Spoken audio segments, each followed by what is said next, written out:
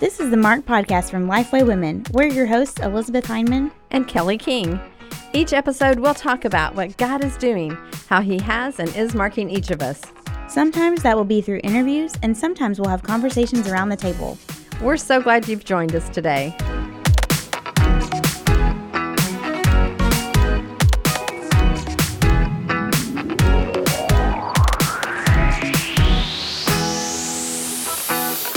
Hey everyone, welcome to the Mark Podcast. This is one of your hosts, Kelly King, and I'm here with my co-host, Elizabeth Heineman. Hey Elizabeth. Hi. How are you? I'm good. We're still working from home, if you couldn't tell from the audio, so we just like to say that just in case. We are still working from home, but it's all going well. I think we're kind of getting into a rhythm of recording our podcast. So thank you for hanging thank you for hanging in with us and just being patient with us during this time. And we're really excited to introduce you to someone today that you may not know her, but you probably know something about who she has written about. And so her name is Ellen Bond. So Ellen, welcome to the Mark Podcast. Thank you so much. It's fun to be with you guys. Yeah, well, we don't like to do huge introductions on our podcast because we want to hear from you. We want to know a little bit about who you are, your family, your ministry, and just, so we can get to know you. Well, it's fun because I haven't had the chance to talk with you all before. So I'm in the Washington, D.C. area. I grew up here in a home where my parents were followers of Jesus. And so I was exposed to the gospel from a very early age, maybe like many women who are in your audience. And then when I was older, came to a point where my faith kind of moved from just my head to my heart, where it really became a deeper understanding of grace. And I'll come back to that because that's really a theme I found in writing about Elisabeth Elliot as well. And when I was growing up, I was exposed. We always had missionaries coming to our house, and I grew up just loving the stories about people who were sharing the gospel of Christ in some pretty exotic and strange and interesting places. And that always fascinated me.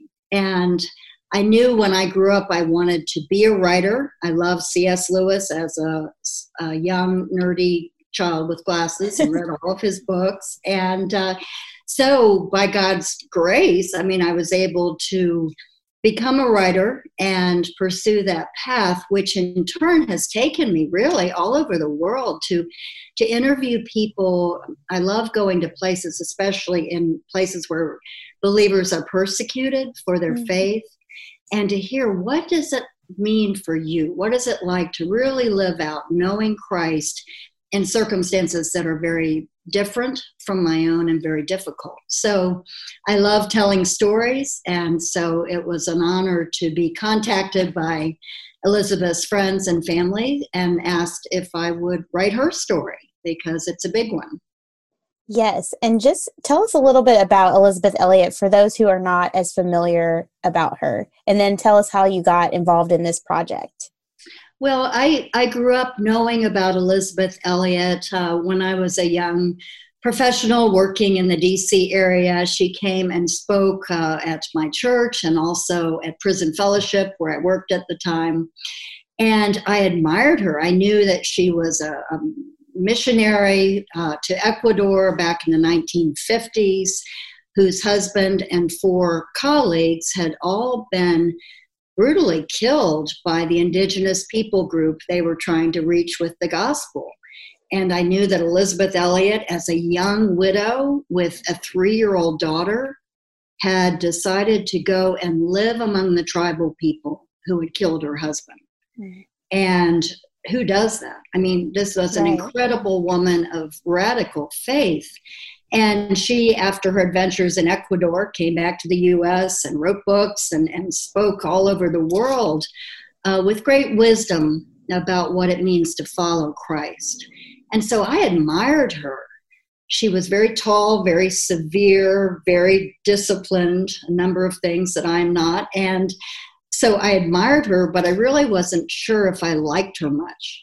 And so one thing that's been fun in writing this biography is to realize, wait, she's a very relatable, funny person who I like very much. I still admire her greatly, but now I like her.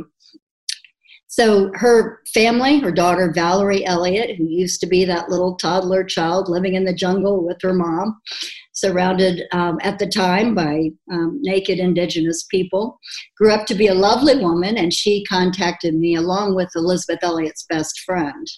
And in talking with my agent, really approached me about writing the authorized biography of this real hero of the second half of the 20th century, really probably the most well-known female Christian leader in a time when there weren't many women kind of in recognized roles like that in the evangelical church. So that's how I got connected with the project. Yeah, that's so cool. Yeah, it's kind of interesting because I think of even the generation before Elizabeth Elliott, if you were to ask women maybe who was a role model, they might have said Amy Carmichael. And then there was kind of Elizabeth Elliott. And, you know, now that she's passed away, you just kind of go, okay, who's leaving the legacy, the next legacy too? And just what an incredible woman she was. Did you get to know her much when she was alive? And did you get to have some conversations with her so that you got to really personally get to know her? No, I didn't. As I said, I heard her speak in various settings, but I never spoke with her personally. I knew her through her books and through her public ministry. So her daughter Valerie was an important piece of this particular project probably as well. And yeah, very much so. And I'll tell you what, the thing that's unique about this book and why it's an authorized biography is that Valerie shared with me her mom's journals. Elizabeth Elliott had journals from the time she was 8 years old back in the 1930s up through about 2000. And to read these beautifully written millions of pages of her handwriting when she's in the jungle, when she learns that her husband has been brutally killed, when she is deciding to go live with the tribal people, when she is confronted with all the kinds of things that we as women deal with in our lives, dramatic, awful things, and everyday mundane challenges.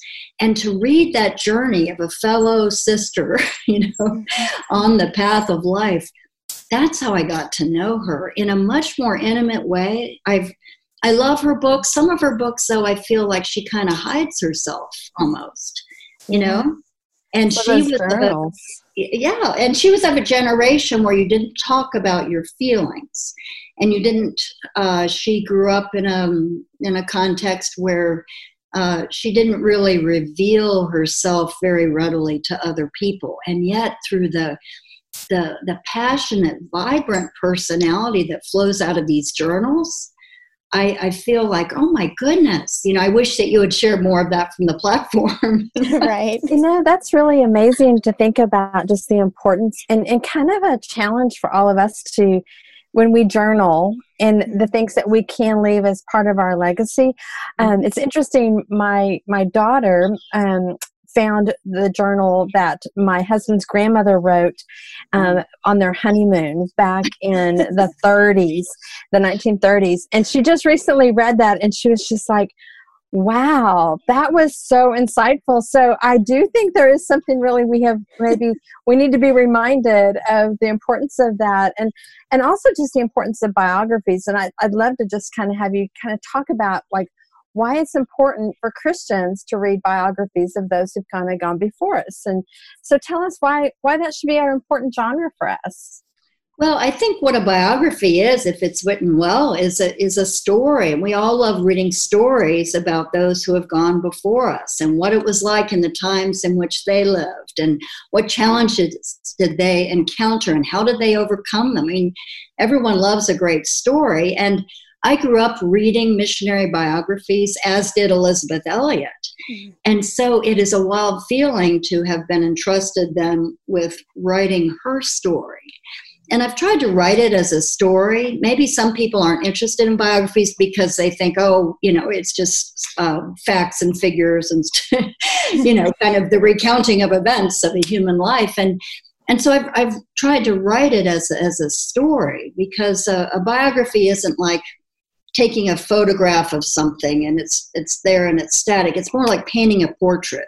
Mm-hmm. You get a feeling for the person from the story that's told. And certainly we look at the scriptures, and the Bible is full of stories of all kinds of flawed characters that we can all relate with, that refresh us. It's like, oh, that person did the same sort of ridiculous failures that I myself have done, and God his grace is sufficient. And I'm hoping that's what readers will enjoy in the story of Elisabeth Elliot, because sometimes she could appear to those who knew her sort of bigger than life, impenetrable, someone on a pedestal. And in fact, she would be the first to say, oh my gosh, the Lord has been so gracious to me in the midst of all my failures.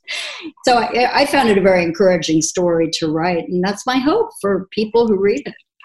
Yeah, and I think that goes for biographies, but then also just any story of people, like you were talking about ahead of time, just how you write stories of people, and you love to share that. And I think, throughout Scripture, we have so many commands to remember, and tell your children, and tell your grandchildren, and your children's children. And, I think that biographies are one way to do that, even though it's for sure not the Bible, it's not inspired, but it's definitely a way for us to see how God has been working throughout history and how he's still working in our own lives through these people that have gone before us. And so I just love that. I love the concept of that. And I would like to say that if anyone finds my journals after I die, then they might want to burn them instead of publish them. I would be a little bit afraid of that. But I love that she kind of let you, like, that's where her guard was down, and she let you into who she really was. And so that's kind of one of the questions that I wanted to ask too, is, was there anything that surprised you as you learned more about Elisabeth's life and her testimony that you didn't previously know, or that kind of just caught you off guard, or maybe just surprised you and you're excited for other people to learn that as they read the biography? Yeah, well, let me say one tagline. I was thinking when you were talking about biographies, I do think too, in these crazy COVID times where we're all more isolated than we normally would be, that there's a certain hunger for human contact and for connecting with other people. And so I'd be remiss if I didn't say COVID, isolation is a great time to read good biographies. That's true, because we can't necessarily sit around and tell each other in person. So here's a good way to remember. We're hungry for connection. It's a way to connect with another human being. And so I think, as I've intimated already, I was surprised by different aspects of what I discovered in these private journals. And one thing that I really loved and I related with, and I think most of us would, was the journey in this book from Elisabeth Elliot being a very dutiful, check off all the right boxes type of Christian in a very religious subculture.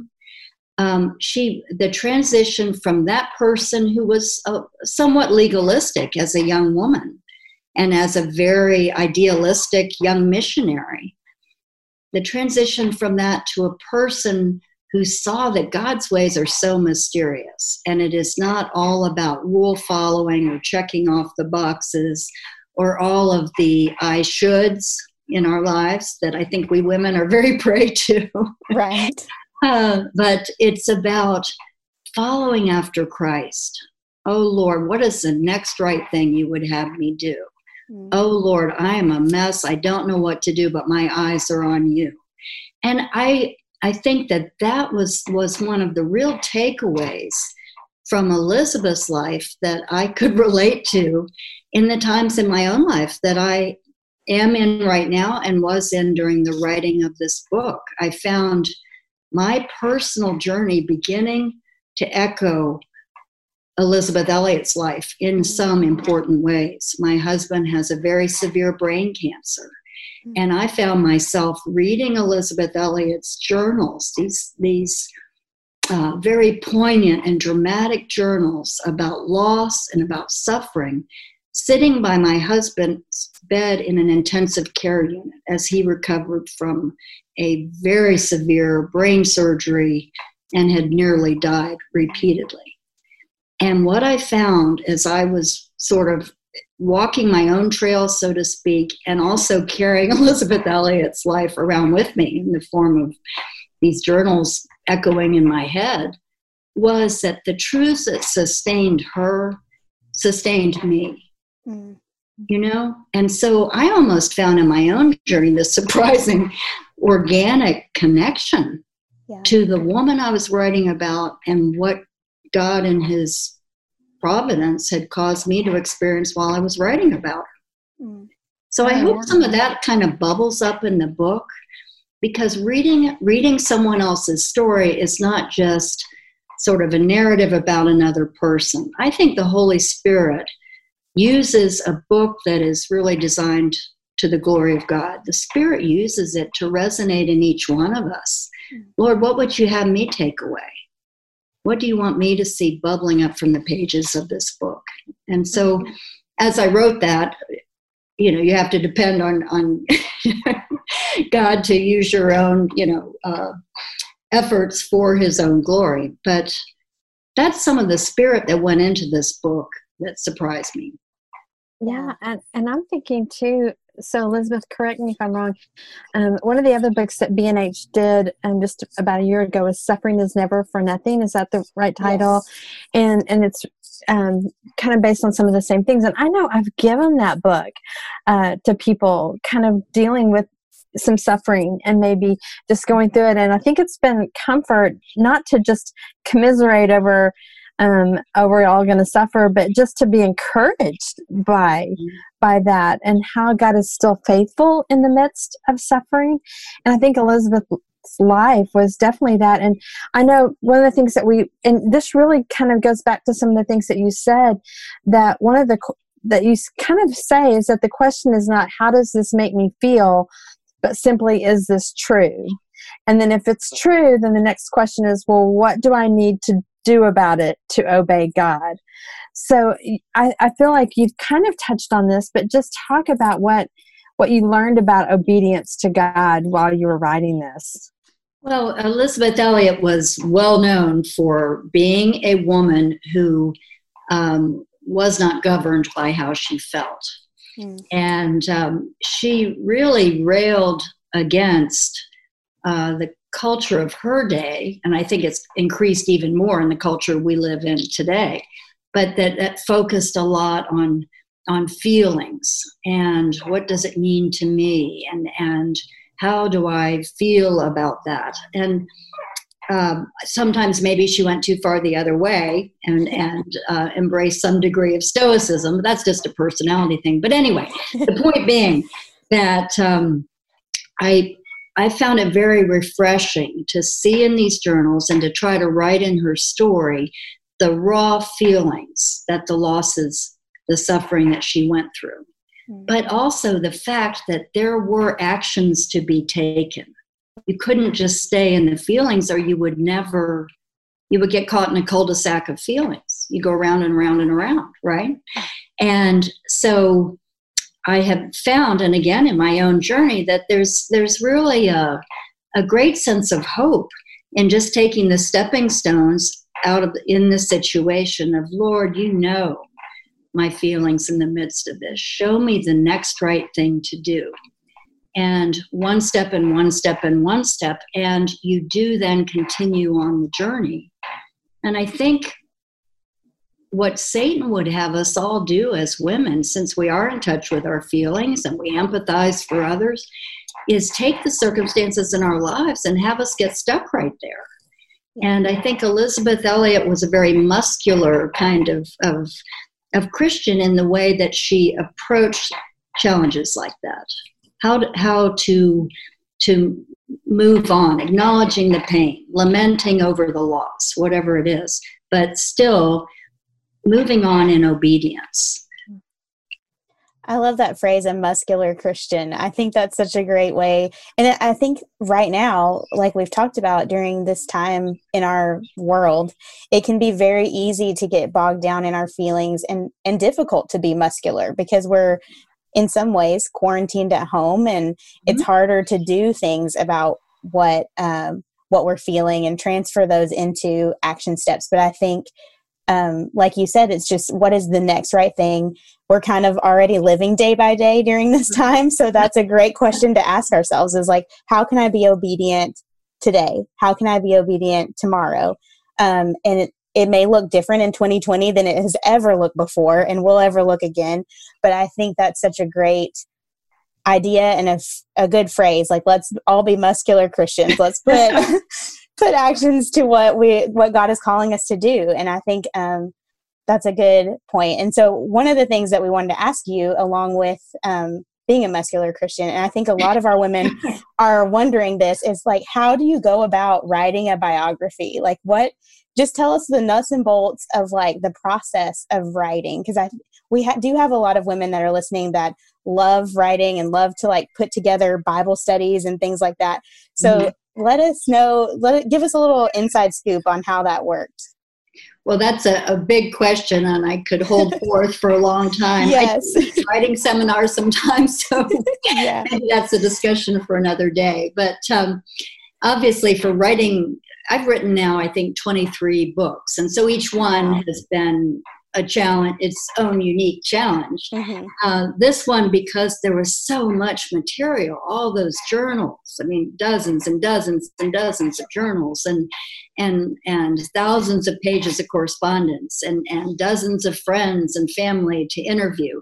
Right. So it was pretty overwhelming. And I felt like clearly I am doomed. I cannot do this. I mean, there's absolutely no hope. Yeah. And I feel that way about every book I write, I think. But I think with a biography, you've got a life to follow.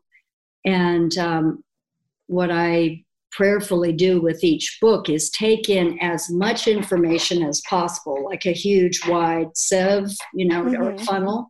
Take in as much info as I can, and then somehow you have to trust the process that your subconscious will reduce it down to what are the main things.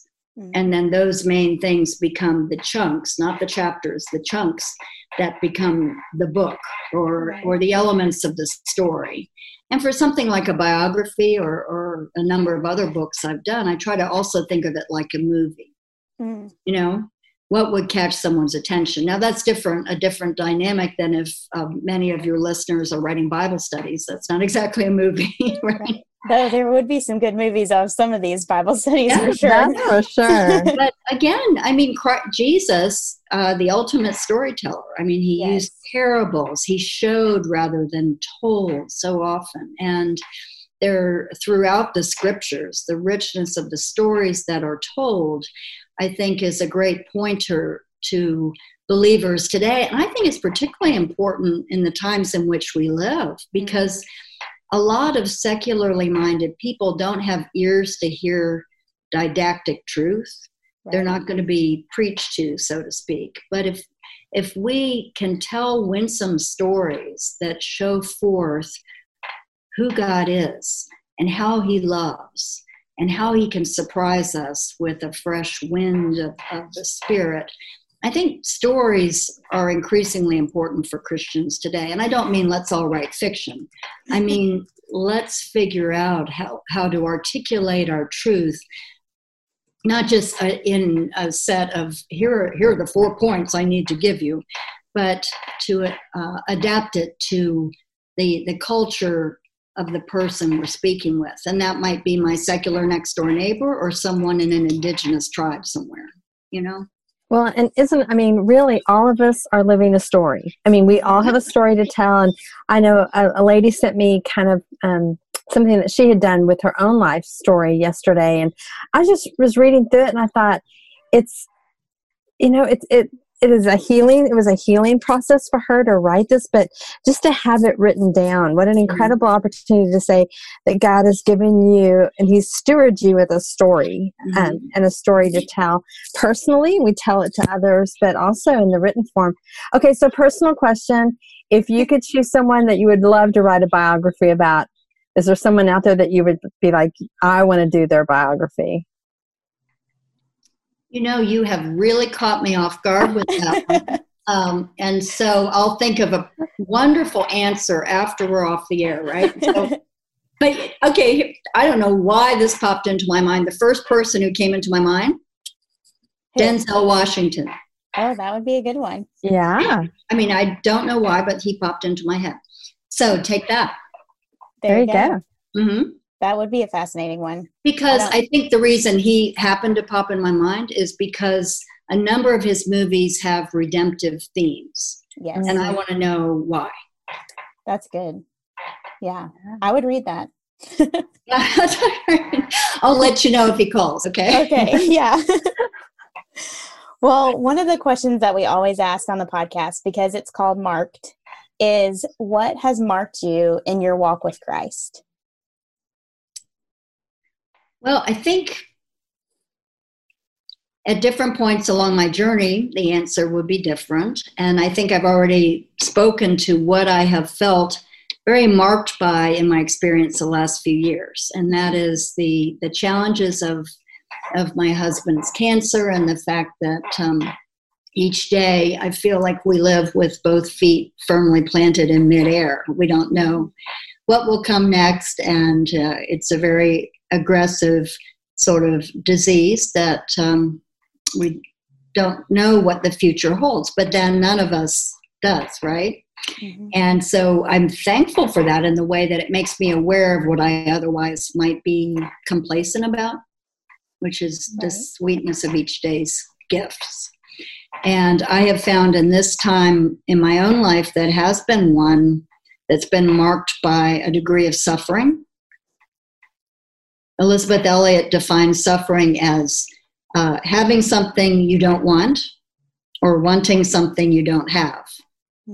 That's a pretty basic definition. Yeah.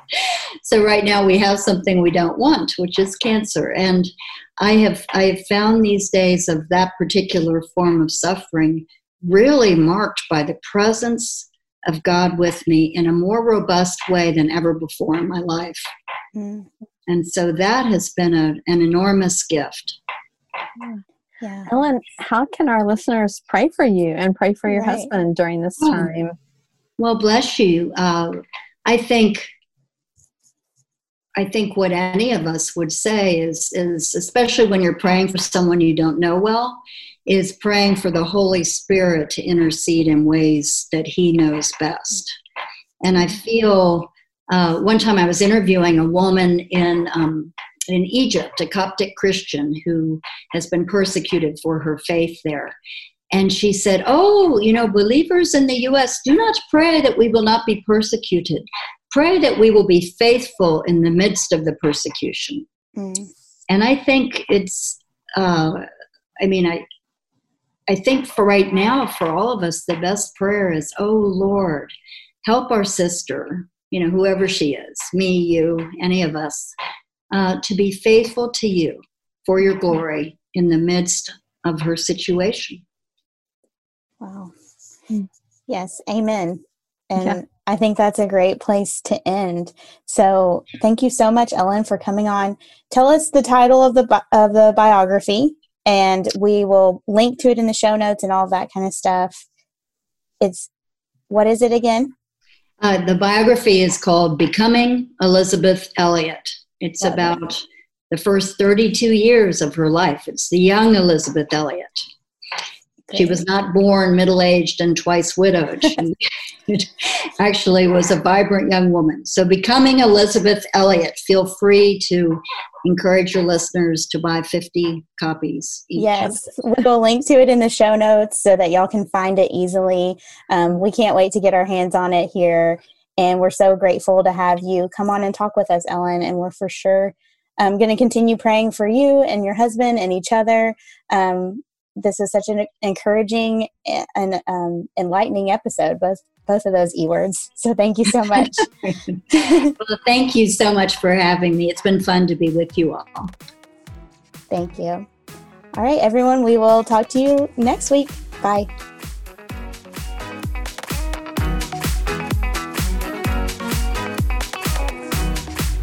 Thanks so much for listening. If you want to join in on the conversation, you can find us on Twitter and Instagram at Kelly D. King and at E.D. Heineman. Use the hashtag #MarkedPodcast to connect with us. You can also find Lifeway Women on all social media channels at Lifeway Women. All of today's show notes will be posted at lifewaywomen.com/podcast. If you love the show, leave an iTunes review. It's a great way for other people to hear about the podcast. We'll see you next time.